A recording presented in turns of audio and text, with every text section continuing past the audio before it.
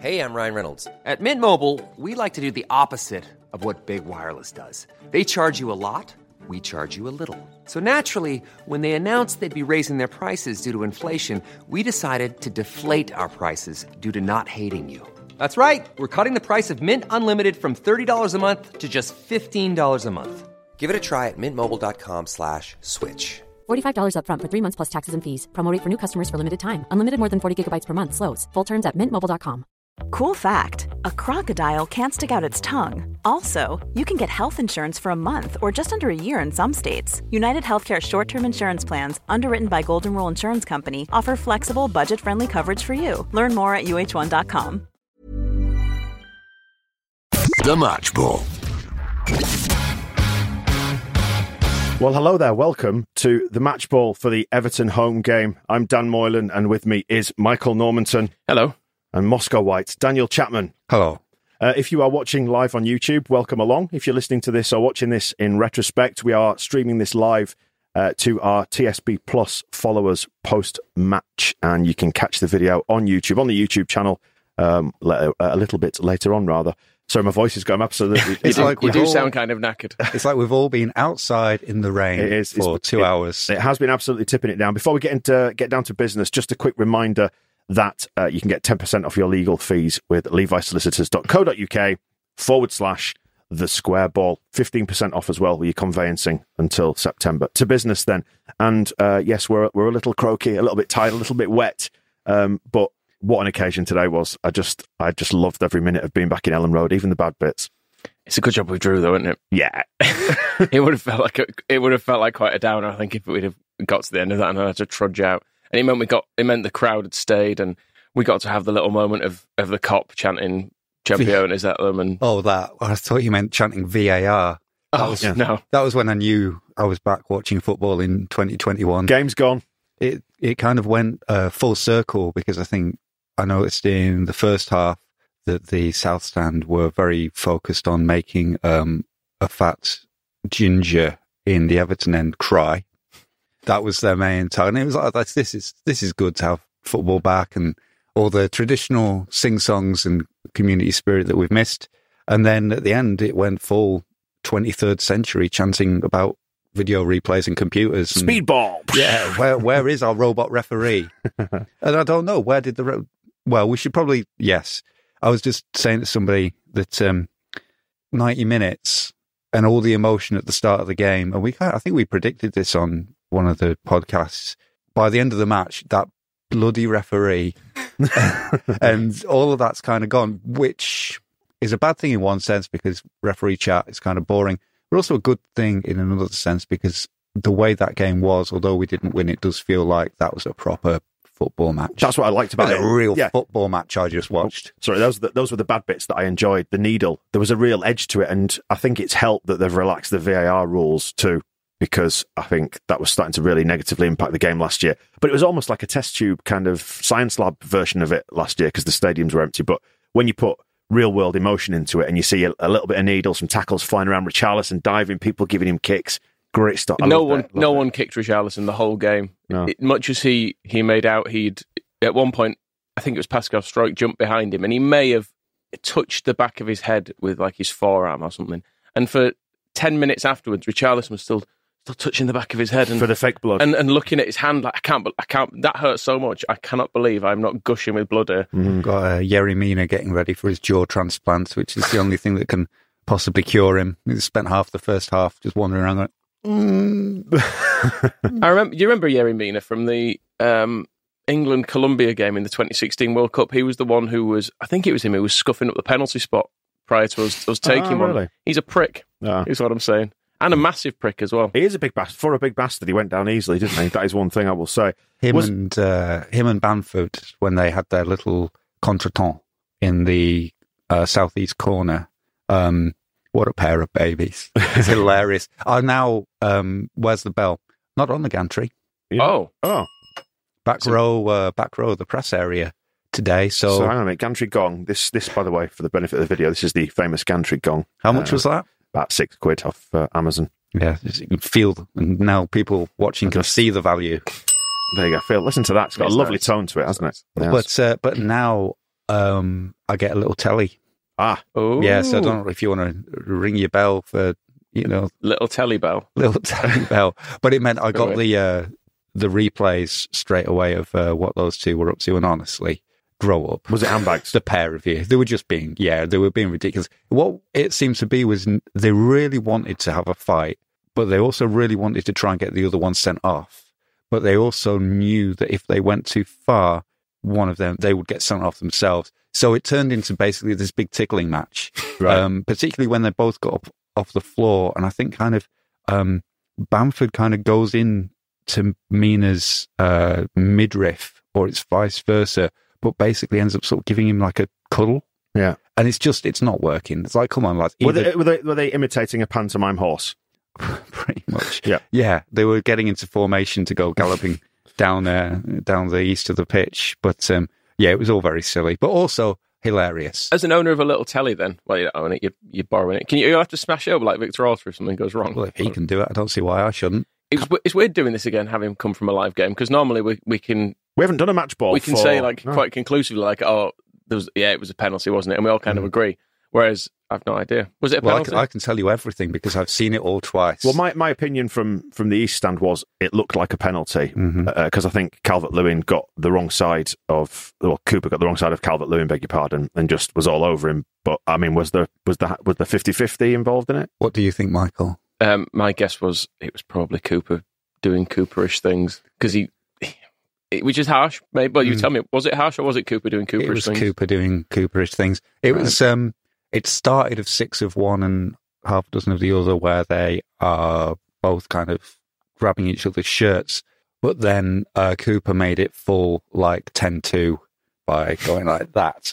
And that's a sign of a man pulling another man's shirt, by the way, for the benefit of the audio recording. And then putting him down on the floor. And and the way that this little screen, honestly, shut up about your telly. I don't know if I recommend it or not. What a cock. But the replays were on there for quite a long time before the referee decided to go over and have a look at Johnny number 5 by the West Stand. Wally, as the kids probably know him better. So there was that sinking feeling like somebody's got to be looking at this. This is as soon it took 6 minutes. As soon as the big telly in the southwest corner, I've lost all the sense of geography now. As soon as our big telly showed VAR, I instantly thought he's giving that. Yeah, particularly with the lighter touch that it's meant to be applying this year. Yeah, you sort of think, they've probably seen something, haven't they? And that added to the fact that come over and have a look. It was Cooper. You sort of went, it did seem unnecessary for the referee to go and have a look. It looked, because as soon as I saw it on the little telly, Christ, honestly, yeah, what a cock. I just thought, well, this is going to be a penalty. How many inches is your telly? It's like are you an accurate judge of inches? It's like a small iPad, right? That's what I say. Okay, an iPad Mini, square ball sized. Square. Do we make iPads? The size of a mag. Yeah, it's about the size of a magazine. It's a fine magazine that was for sale. Yeah, but it's landscape. Yeah, obviously. That would be weird. Still how they're doing it with telly, is it? They go for landscape. I don't know if maybe in this fancy area they've turned them on diagonal tellies or something. It's not a square one. It takes like half an hour for it to warm up and then tune in. You get static on BBC Two. But there was a little bit of that in the first half, wasn't there? What Cooper did. He got caught wrong side a couple of times. Calvin was a little bit loose with 1 or 2 passes. He was really, really instrumental and important in the game, but I thought there were moments in that when he was a bit sloppy. He was brilliant, but sloppy at times as well. I didn't really notice him being sloppy, I have to say. I just thought he was good. Maybe it was just the tempo of the game. I don't know. It was a good game. It was. I think that's my conclusion on it. Was it a ding-dong battle, can you say? Yeah, and it was helped by all that stuff. Did you notice Calvin Phillips shouldering Richarlison off the ball just before half-time? Just ran across him and banged him, put him on the floor. Brilliant. And you're not supposed to be able to do that now because cameras everywhere and VAR happening. Cooper, after the penalty, I wrote down at one point, I think Liam Cooper needs to calm the F down because he was up for it. He did. When he did that one in front of the away fans, which when he was already on a yellow, wasn't he? And I thought, tightrope. Yeah, and even before halftime, I think he did to Calvert-Lewin what he'd done once. He tried it again, almost as kind of proving a point. This cross is coming in, so I'm going to grab your shirt just under the throat like I just gave away a penalty doing, and let's see how you like that, Dominic. And Double jeopardy, they can't do me again. It's like, you misunderstood. They can and they will. But on the one hand, you wanted, I don't know, I suppose it's knowing the characters of the players. We've seen Liam Cooper you described it as doing Liam Cooper things. So you want Liam Cooper to kind of calm down. Bamford, keep on at Mina, get him sent off, see if he can do something. So it was, and you're happy about it all over the pitch, really. And it was better that way, that it didn't just pass by as kind of a 0-0 draw with nothing really happening and nothing really exciting. I'm glad that I've come out with some new Everton players that I don't like. That's what it's all about. Yeah, exactly. Yeah. Exactly what it's about. And 4 goals that were exciting, one of which Liam Cooper did kind of get himself very much back into credit with the layup for Rafinha, because it was a really, really good touch to set him up. Just on VAR, just for a second, while I think about it, it was less present in the stadium than like when you're watching it on telly. It felt like it was that looming spectre all the time last season, didn't it? Like every decision was being pulled apart, whereas I didn't really even think about it until that penalty incident with Cooper and Calvert-Lewin, and then you thought, oh, they're going to look at that, and then they did. But it did feel, not only is the light touch working, but it just doesn't feel like it's completely swamping everything. On the second goal, I admit I held back only maybe like 10% of celebration for it, because right in the build-up, Calvin Phillips was wide left, and he'd received a pass much earlier in the build-up, and I thought maybe he was offside. All right. And that made me just a little bit hesitant about celebrating. But yeah, it didn't feel absolutely terrible, did it? Apart from the bit where they gave Everton a penalty as a result of it, which I could have done without. That is how you want. I mean, I know it went against us, but that's how you want to see it applied, isn't it? Really? It is. They should have just sent off Richarlison and Yerry Mina for being dicks. But that was Richarlison is other than that a little bitch. He's such a twat. Yeah, I don't understand. He's really angry all the time, but it's not entirely clear why. And there was one point, in fact, when he went through.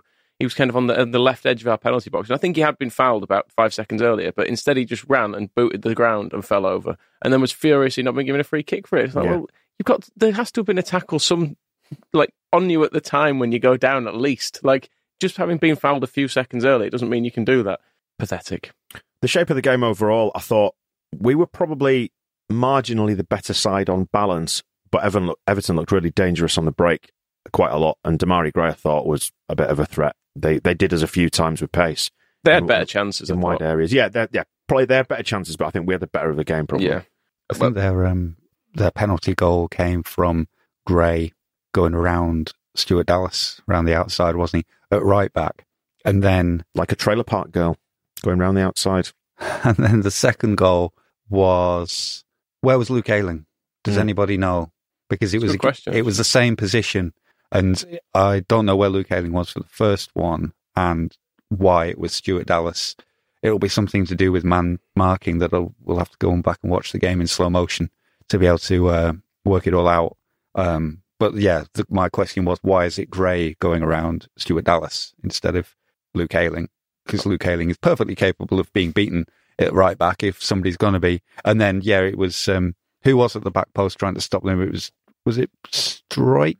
I'm not sure. Ended up there, or it might have been Stuart Dallas again. It was far end for me. It was the second goal. Yeah, it was Strike. Because Damari Gray put it through Stuart Dallas's legs, because I was right in line with it. Then it wasn't Strike. It was Dallas's legs he put it through, and then beyond the reach of Meslier. But did they get a little bit lucky in the build up to that? It felt like there was a deflection. There was sort of a ricochet in the build up. That's where Strike's involved, because it's Gray who scored the goal, isn't it?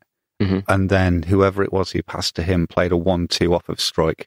Like, tried to pass it in one direction, it just bounced back to him off Strike, so he passed it to the other guy and he scored. It's not fair, really, especially when we'd given all that build-up to Jordan Pickford. Like, there'd been a big, long U-shit, yeah. And then I was trying to avoid swearing for the YouTube stream, and I picked the wrong words. It's just, it's not natural. And then it was from that goal kick that it all started, and I did look at Pickford, and he did a quiet little gesture at the cop, but I think after Dominic Calvert-Lewin dancing in front of it in the first half, he knew better. He made himself quite unpopular at that moment, didn't he? Yeah, which I actually, again, didn't mind. Yeah. Like, fair enough. Keep it going, keep raising the temperature. Let's have a pantomime villain, because it should only be a pantomime. We can shout things at him. No, it shouldn't. Oh, yes, it should. Oh, there we go. You know, when the second half, I think it was Digne was in front, was in taking a corner, and obviously someone chucked a coin at him or something. It was a lighter. It was a lighter. Yeah. Why does the referee need to pick that up and take it to the fourth official? Because he needs to keep it as evidence because it's going to go into his match report. But like, it's a lighter. Just, you know, it's a lighter. You don't need. They're not going to DNA swab it, are they? What is this mysterious object? Get this in an evidence bag. Get it down the lab. It was a big lighter as well. It looked sort of Mars, fun-sized Mars bar sized from where I was sat on my perch. It was a sizable object. It might have been like an antique, a family heirloom. I wonder if part of the taking it over is a bit of theatre to sort of, it's a message to the crowd to say, stop throwing this sort of thing. Yeah. Otherwise, all are we doing all game is walking over to the side of the pitch with your possessions. Or maybe it's, you know, making it plain to whoever threw it. You can come and collect that at the end of the game. It's going in my drawer. And I'm going to be locking that. And at the end of the day, you can come back. And if you say sorry, then maybe you can have that. We had back. about 33,000 flags in there as well. And I don't know if you noticed, if you take like the flappy bit off a flag, you get a stick that's quite aerodynamic. There was one of those made its way onto the pitch. Not to be encouraged, of course. We're committed to the fluorescent yellow, aren't we? Very much so, yeah. But I have kept the fluorescent yellow flag that we were assigned for our seat. But in terms of what's written on the flags, Premier League. Is that it? Some of the words. There's one out there. Does it say this is Leeds? Do you know what? Don't. Continue among yourselves. Talk about the equaliser, because I thought that was very nice. Well, I was going to talk about, you can go and get the flag, but one of the main things that struck me about the flag almost physically was trying to get out of Elland Road at the end. Everyone's being funneled around the back of the Kop. And it's better when he's not here, isn't it? Feel a little bit more comfortable. It's like it's just us having a chat. Should we lock the door? And you're trying to bob and weave past people, but everybody's got flags in their hand, so they're all about 3 times as wide as they normally would be. And you might think, oh, there's a gap I can get through, and suddenly somebody whips out this pointy shiv. It's very difficult. The other tactic, though, and I probably shouldn't tell anybody this because everybody will be doing it the next game, but what the hell? If you're coming around the corner of the West Stand, go back into the Kop, and then whoosh along the Kop lower concourse, and then out the other end. You cut out, because everybody's gone outside and is funneling along. You can beat the crowd. Don't care now. You can beat the crowd by going back inside. That's all right. Yeah, and it's funny that the main thing you remember is the Premier League logo. Yeah, it's what does that say I about actually you? noticed about it. So it's got it's the Leeds badge. This is Leeds. The words underneath, which is correct, and the Premier League logo in the top corner. I mean, you can be as critical as you like about this sort of stuff, and it's, you know, it's modern fans and blah, and it's the wrong colour. Everybody was waving them about, weren't they? It was before a the game. spectacle, yes. And it did look great. Like, you can't look at something like that and go, I wish all these people weren't enjoying themselves with these flags. It would be better then. So, no. Anyway, did you talk about the equaliser? We talked about getting out of the Kop. I took out to the car park, by the way, just to get the flag. I wonder where you'd gone. Yeah. So yeah, the equaliser. I really enjoyed that moment because it came at just the right time before half time. Because I think twice in that game it felt like it was getting away from us a bit because they went in front, obviously twice, and then that equaliser, just a really nice all round move. And that was it. It was Rafinha who did that mad sort of knockdown, wasn't it? That knocked it on to Bamford, who then turned it inside for Click. Is that right? Am I remembering it right? I can only remember the Bamford bit. Bamford to Click. He felt right somehow that Click was scoring that goal. I don't know why. It feels like it was today, because we've not been in so long, it felt almost like a rediscovery of football in the same way as that Stoke game did. Yes. So it felt in some way balanced that he was there to do it. And I thought Click was pretty good today, actually. I know he was tired, but he was he was good. Replaced by Roberts, who I thought was also good. Yeah, I mean, Roberts was his usual self. He did some things brilliant. There was one bit where he controlled a really long ball absolutely brilliantly and then knackered the pass. It was like, he's always close to being really just good. That 2% you're looking for, isn't it? That sometimes he gets it, sometimes he doesn't. But there's no denying that when him and Shackleton came on, it changed the game. Yeah, it did. I thought Shackleton was excellent as well. Yeah, what Roberts was doing that you wouldn't expect Click to be doing, and it's interesting that he was chosen to do rather than Rodrigo off the bench, was kind of getting the ball and taking people on step overs. That one for the cross that Pickford then had to put out was like, it's great to see our ostensible number 10 kind of going down the wing and beating people. And there's one bit, and you could sense the groan, and it was because he played a good pass to Bamford, but it was just behind him, and Bamford elected to have a moan about it instead of chasing it down. And so it ended up looking like Roberts had made a bad pass. And then a minute after that, Bamford was trying to put Harrison away down the wing. And it was another good pass, but was just kind of behind him. And Jackie went chasing it into the box, trying to win the tackle. And I was like, come on, Bamford, help Tyler out. If you can, not quite make it. You're both making good passes. Just, I think Bamford had a bit of a maybe the meaner thing. I think he was he wanted a win, and which is fair enough.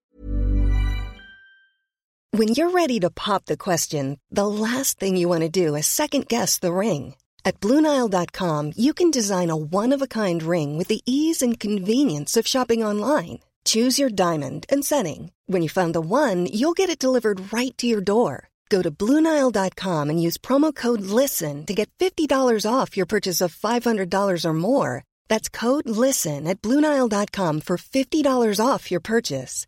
BlueNile.com, code LISTEN. Hiring for your small business? If you're not looking for professionals on LinkedIn, you're looking in the wrong place. That's like looking for your car keys in a fish tank. LinkedIn helps you hire professionals you can't find anywhere else, even those who aren't actively searching for a new job but might be open to the perfect role. In a given month, over 70% of LinkedIn users don't even visit other leading job sites. So start looking in the right place. With LinkedIn, you can hire professionals like a professional. Post your free job on linkedin.com/people today. Hey there, it's Michelle Norris. I'm host of a podcast called Your Mama's Kitchen. When I travel, I'm usually looking for a way to find a taste of home when I'm not at home. And one of the things I love to do when I am at home is entertain. And Airbnb allows me to do that. When I was in California recently, I rented a house that had a great kitchen. And when we were sitting around the table, we were all thinking, we're in someone else's house. Someone could be in all of our homes as well. If you have a home, but you're not always at home, you have an Airbnb. Your home might be worth more than you think. Find out how much at airbnb.com/host.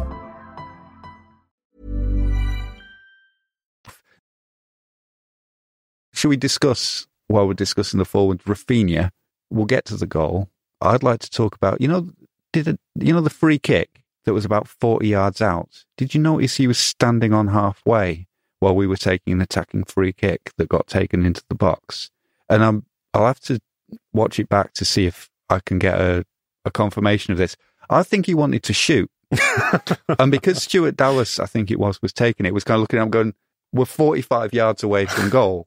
You're not shooting. No one has ever scored from here. He went and stood on halfway, like with his arms. Well, it said, well, I'm here if you want to just knock it out and I'll shoot. But because I can't imagine there's we haven't got Gianni Vio anymore to kind of plan these things out. But whoever is looking at our attacking free kicks is not saying like, right, Rafinha, you're the furthest man back in front of Meslier, and everybody else we send Struijk up to get on the end of any knockdowns. I think he was a bit annoyed that he wasn't allowed to shoot from there. But then we saw him shoot in the penalty area after that great tip up from Liam Cooper. And that was a very good goal, a really good goal. The fury with which he hit that ball, I loved. He's angry. Not just fury, precision, because you'll see on the replays that I enjoyed. Well, how did you manage to get a replay? I have a little telly to look at. There's not a gap. There isn't one. He has to curve it out and around and through a load of Everton and Leeds players, because there isn't just a sight of Pickford's post. It's funny because I'm looking at the still of him unleashing that from his foot right now. Actually, it's just popped up. Can you see a gap and I'm wrong? No, you can see him opening his body out to do exactly what you're describing. So sadly, you are correct. Just talking about a couple of the other players, Rodrigo, we're finding out now, has got a muscular injury, which possibly explains why he stayed on the bench and wasn't used today. Responded well to it this week. Are you more excited about Robin Koch's comedy injury? His pubis, yes. Mm-hmm. Koch has a knackered pubis. A pain in his pubis. Yeah. So we don't know if it is. Wait, is the pubis the bit above the cock? I mean, it depends. It's part of him. We have to Google this, aren't we? We don't need to. Not on the work Wi-Fi. It's not. What is pubis area? Do we want the area or do we want the? It's in front of the pelvic girdle. Great. Did you know what I liked about today? Resilience. That we showed resilience to come back twice, because we equalised just before half-time, as I mentioned. Great time to equalise. And I thought when they came out, right, okay, we've got them in the dressing room. They've sorted it out now. There'll be a great second half. And that little prick scored. It felt like enough of a reset today, I think, didn't it, after the Scum game where nothing worked and no one particularly played well. It felt like Rafinha and Jackie were both back on it again. I thought Harrison was great, actually. There was one bit over in front of the West Stand where Harrison had about 4 players around him. That was ridiculous. I want to watch it back because it was just like, how has he still got it? Yeah. And he's still got it. And he's still got it. And now he's run away from them. Because I was on the other side of the ground. I was on the east. I was like, no, he's not getting out of there. Yeah, there was no way out of it. He's not getting out of there. But hang on, he's still... It stuck. It was like it was glued to him, wasn't it? Rafinha did a little bit of that in the middle of the pitch at one point as well. It led to a free kick, actually. I think they just dragged him down in the end because they got tired of his shit and just decided to pull him down. But yeah, I thought those two were both dangerous looking again today, whereas at Old Trafford they didn't have What anything. do you think of the left-hand side in general with Firpo as well? 54 minutes and 45 seconds is when I wrote down Jackie and an exclamation mark. So if anybody is watching the game again, that's when it happened. Fine. Firpo's all right, isn't he? Yeah, he did some nice like underlapping bits as well, because there was a time when I was sort of in my head willing him to go around the outside of Harrison and he cut inside to take the ball back on the edge of the area. I thought some nice moments, but when he got yanked, I wasn't entirely surprised. Like around it was the hour mark, wasn't it, when he went off? He's been injured in pre-season and he'll be a bit tired. Ramping up. But there was a point, I think it was Damari Gray again, wasn't it, who just coasted past him on the outside just before he got taken off, and I thought, yeah, fair enough. And he's come from Barcelona where they do like play 3 and in and then go for a massage, whereas he's been they don't want to go outside because Messi says it's raining. Exactly, whereas he's had to come to Leeds and he's training like 18 hours a day and even on an exercise bike in his sleep and stuff. So the lad is probably tired. You think moving to Yorkshire would be the culture shock from Barcelona, but it's actually becoming a footballer and working as one is probably the thing that he's struggling to deal with the most. There was a moment, I think it's because we've been out of Elland Road for so long in the second half when it was, I think it was after Firpo had gone off. It must have been, I was missing Alioski because it was Jackie. I was remembering, because Bielsa's team still plays the same way it did when we were there however many years ago. And I was remembering those nights when we'd be chasing a game and trying to get a win, and we'd have Alioski and Jackie Harrison playing basically as 2 left wingers, and we wouldn't have a left back anymore. And I was kind of, who's going to do that? And you couldn't see that player. And I was like, oh yeah, he's gone, hasn't he? So that was one of those things, trying to get used to players not being there and players being there and what it's all like. It's different, isn't it? It is different. Was there a moment in that game, Michael, when, because it felt like our entire season and our fate was in the balance at certain moments when we were behind, and I thought, well, that's it. We're going to lose this. We'll never be able to buy a win. We'll probably, if we lose this, it increases the pressure at Burnley. We won't win at Burnley then because of that. And then suddenly we're bottom and we're adrift. And yet the world feels all right now, doesn't it? It feels like it's been put back on its axis. It sounds like you've been more pessimistic than me there. But the difference is you kind of externalise this quite a lot. But I go on that battle in my head thinking, no, we'll be all right. But there's another part of me thinking, well, maybe we won't, because if we lose this, then it all spirals out of control. I think what was obvious today, in a bit like after the Derby game, we went to Bristol and we were good again, and it was like, okay, no, we can still do this.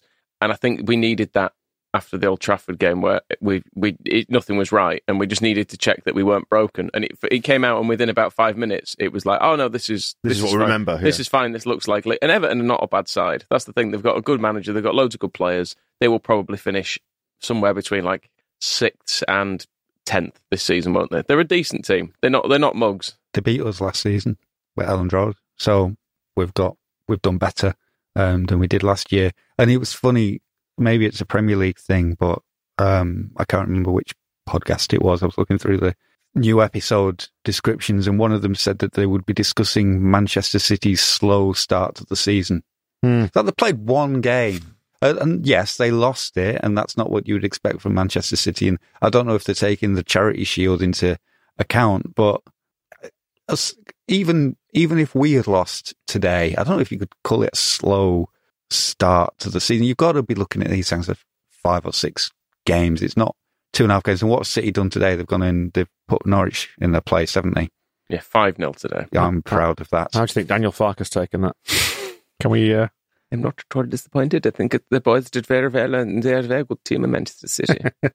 A word for Jamie Shaki if we can again, because I thought what he was good at today was he came on and started looking for those little interchanges of passes in the right areas, like playing out of tight areas, give inside to Calvin, then go to receive again. He was dead industrious. He loves loves running, doesn't he? Yeah. That's the thing with Shackleton. He looks like he lives for it. Just like, please let me overlap again. I want to go. He just ends up in their penalty area, doesn't he? Yeah. Whenever he comes on, he will be in their penalty area at some point, and he's quite good for getting. It didn't quite click, and you sometimes wonder if he played more often, it would. With Rafinha, but he's good at getting Rafinha in there. Suddenly Rafinha's in the box as well because Shackleton's putting him there. And I don't know how we start a game like that though, because it was with him and Roberts. And we can maybe look at it for the big podcast in the week, but I was looking at my theory of, we just have players in a circle and nobody in the middle. There was a point when I noticed that and I laughed, And the big difference today is that the one player who was in the middle of the pitch, and you'll see him with like 4 Everton players around him, is Calvin Phillips, who was really good today, and he'll get there. And Robin Koch's problem at Old Trafford was Bruno Fernandes, but the other thing that he wasn't able to do, and maybe he's not as good at doing it, or maybe he'll never be able to do it, or with Fernandes off his case and his pubis back in one piece, he'll be able to do these things, is whenever the ball is popping out of wherever it is in attacking areas, Calvin Phillips moves and just puts it back in, just goes in, gives it back to Jackie, or is on this side, like, right, click, you have that. Yeah. Rafinha, you take this. Rafinha's. Yeah, I don't want it. I do want to revise what I said earlier on about Phillips, because I don't want this to be about him and his sloppy moments, because he'll obviously iron those out as he gets back up to full tilt, because his positional sense is absolutely unreal. And there's other little bits, like I noticed the big circle today, actually, was when what Phillips does really, really well. If you notice when Firpo will attack, let's say with Jackie down the left, Phillips just slides himself over there, goes into that left back position, makes himself available for them going side to side as they tend to do with the ball, and then same on the other side as well. They'll fill in at right back if like Shackleton and Nailing are pushing up the pitch. But it's just the positional discipline. I think is probably underrated as a skill. I just don't know how come we keep looking so. Was Meslier the man of the match in the end? I think what I think there's an argument for Stuart Dallas. Yeah, he was great. Mm-hmm. I've just opened up actually FOTMob, which it has some obviously algorithm-based system for scoring players, and Stuart Dallas was our best player on that. As you just said, so the algorithms are going around in your head. Whereas Calvert-Lewin was man of the match, which I don't think he was that brilliant, to be honest. He's got a penalty, didn't he? But he gave Cooper problems, but not huge amounts beyond that. I feel like Meslier saves. I feel like he probably should have saved all of them. But there were enough difficult things that something could have quite easily gone wrong. Yeah. Like there were enough like low skimmers from the edge of the area and on a wet surface and all that. That one that in the second half that slid right across, it just kind of went around about 12 yards out and it just broke to them as they were running onto it. And he did that it looked a bit, in terms of shape, a bit like Schmeichel when he kind of went a bit, starfish. I thought that was a really good save. And there was the one which I think the header didn't have an awful lot of pace on it, but I still did completely shat myself. Yeah. When I think it was Keane from a corner towards the end of the game when it looked like it was just heading towards the top corner, but he just stretched his long arms out and plucked it out there. Can you remember, did you make a noise when that one got deflected right at the very end? I did. Oh. I let out, because the stadium kind of held its breath for a second, didn't it? Like, just a split second, and I think I went, ah! It felt like fate as well, because it deflected off Cooper. And you're just thinking, oh no, come on, Liam. And it was close. And there was the one that really worried me, and I suppose it's the concern. We have to have a concern. You can't. I mean, Moscow's concern. New feature. There we go. Well, Leeds are obviously, we all know that we're getting relegated because we haven't signed a midfielder. So the concern is that they set up Dominic Calvert-Lewin with possibly the easiest through ball behind the back of Pascal Struijk midway through the second half.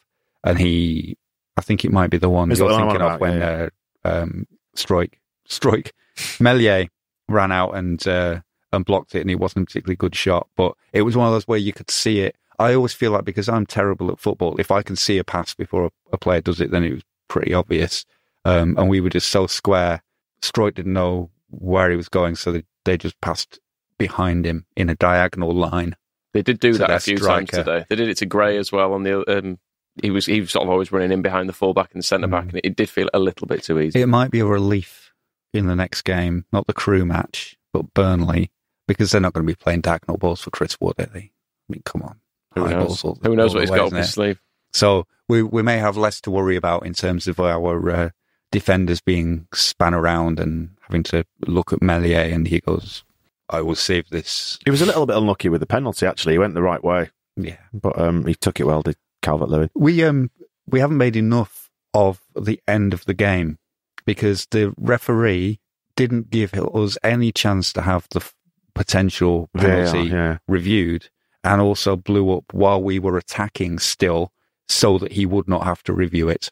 And I thought Darren England, he let it go and he didn't put up with too much but did you not think nonsense from the players. But Luke Ayling held onto the ball for the throw-in, didn't he? Well, did they not complete the check at that point because he was hanging on until they completed the check? Well, no, he blew the final whistle and then it was all like, we're all off home, lads. Yeah. So there was no time to... Maybe his bus was going or something. I mean, what would you... Yeah, this is it. Did he have an urgent appointment? Because I don't know how it would work if everybody's like halfway down the tunnel. Jordan Pickford's got his towel and he's got his gloves and he's clapped their fans and half of them have, they're giving shirts to children. And suddenly, because it took, 5 minutes? Some of the stoppage time in the first half was for other things. It took a long time. It was about 3 or 4 minutes to sort out the penalty in the first half. 3 or 4 minutes after it had happened at the end of the game, you've got the things being set up for the post-match interviews. Everybody, the police are coming on after people are on the M1. And at that point, if he suddenly goes, oh, it's a penalty, is everybody coming back? Do we have to do it tomorrow? Didn't that happen with Scum last year? Didn't they get called back in? Yeah, they were Brighton, wasn't it? On the way off the pitch, and they went, actually, there was a penalty here. Probably at Brighton away, but they get loads of shit, don't they? Let's finish on a nice high positive note, because I feel lifted by today. I think obviously we'll start to see how the season takes shape, but it like felt, the Lighthouse family. Yes, it will. It'll take shape over the coming weeks, but I feel more relieved after what happened at Old Trafford that we. It feels like we put down a bit of a marker today. We demonstrated our resilience, came back into it twice, could have won it in the end, but not losing, I think, was an important thing. And it was brilliant to be back. That's what I was going to say. You really have to say, like, it was great. Did you cry? We now all have COVID. Did you cry?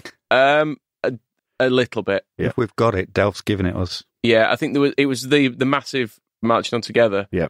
It got to the world, and my voice just did a little bit of that on it, and I just thought, just look straight ahead. I think there was quite a bit of that going on as well. People not wanting to look to the side, because it's like, if we all... The flags hit it. If we all look straight ahead, then no one's crying, and it's fine, isn't it? I did tear up, yeah. It was quite emotional. It was great. That's what I wanted, in truth. And I thought the applause / silence or whatever for those that we've lost would be the thing that kind of consumed me. But because of the way that it ebbed and flowed, that it was set up, I think because it was so loud in the stadium, you couldn't hear the PA announcer doing it. Like started it off. So there was still a lot of songs flying around, and it just kind of naturally flowed into applause, didn't it? So then the players picked up on the cue from the crowd and started applauding, which, because it was applause, it then span off back into song again, and the crowd started singing. So that was kind of lost a little bit, but I don't know. It doesn't mean we've done a disservice to those people, I don't think. I think it's everybody's clapping because they want to remember them, and they hear the names of people that they loved, and the way football crowds, silence is always something. The reason silence is significant is because it's very difficult to get everybody to be quiet in a football stadium. It's a significant thing that has to descend from outside, but the way we have always celebrated footballers that we like is to clap and cheer them. So it should apply after death as well, that we remember them exactly.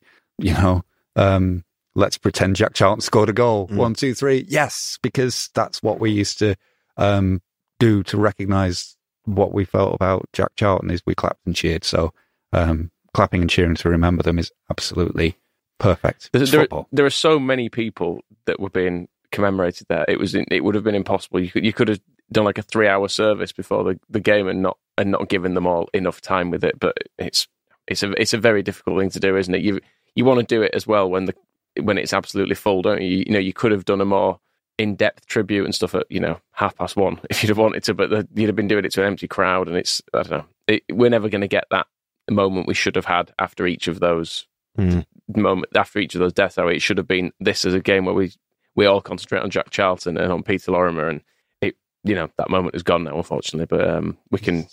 Doesn't mean we forget them, though. No, exactly. It's been a crazy 18 months minimum, and you just have to do the best you can in good faith. And as long as that is being done, then you don't need to worry about the absolute fine details of everything. But wasn't it brilliant to be back? Just absolutely magical to It felt like we'd never been away, actually. There were so many things that you remember, little behaviours and see the people around you and faces you've not seen for like a year and a half. But I really enjoyed just being back. And something funny about the biblical rain added to it all. And it's quite warm in Leeds, isn't it, today? But it's just absolutely twatted it down a couple of times. And credit to the square ball sellers, actually, who were out in that, wringing out their T-shirts in the tunnel at some point. If you do want a dry copy, we are selling them on the website. Don't forget. Yeah, and thank you if you bought one as well. Thank you very much for supporting us. They're in the holeback as well, so you can get a dry one and then spill beer on it. The perfect day. Yeah, so do check out the website for the mag, and if you fancy getting involved in TSB Plus as well, so you can watch these being live streamed post match. Then have a look on the website, thesquareball.net. We really appreciate it. Definitely the croakiest one we've done in quite a while. It is, but it feels more authentic. Like the number of times we've sat in here and watched games and then spoken about them afterwards, it just feels completely different doing this. And I've enjoyed it. I've enjoyed this, and I've enjoyed the day so much, even though we didn't quite win. But there's an energy to it, isn't there, that you don't get from just watching it on telly, I think. Exactly. Right, we'll catch up with you in a bit. The Match Ball.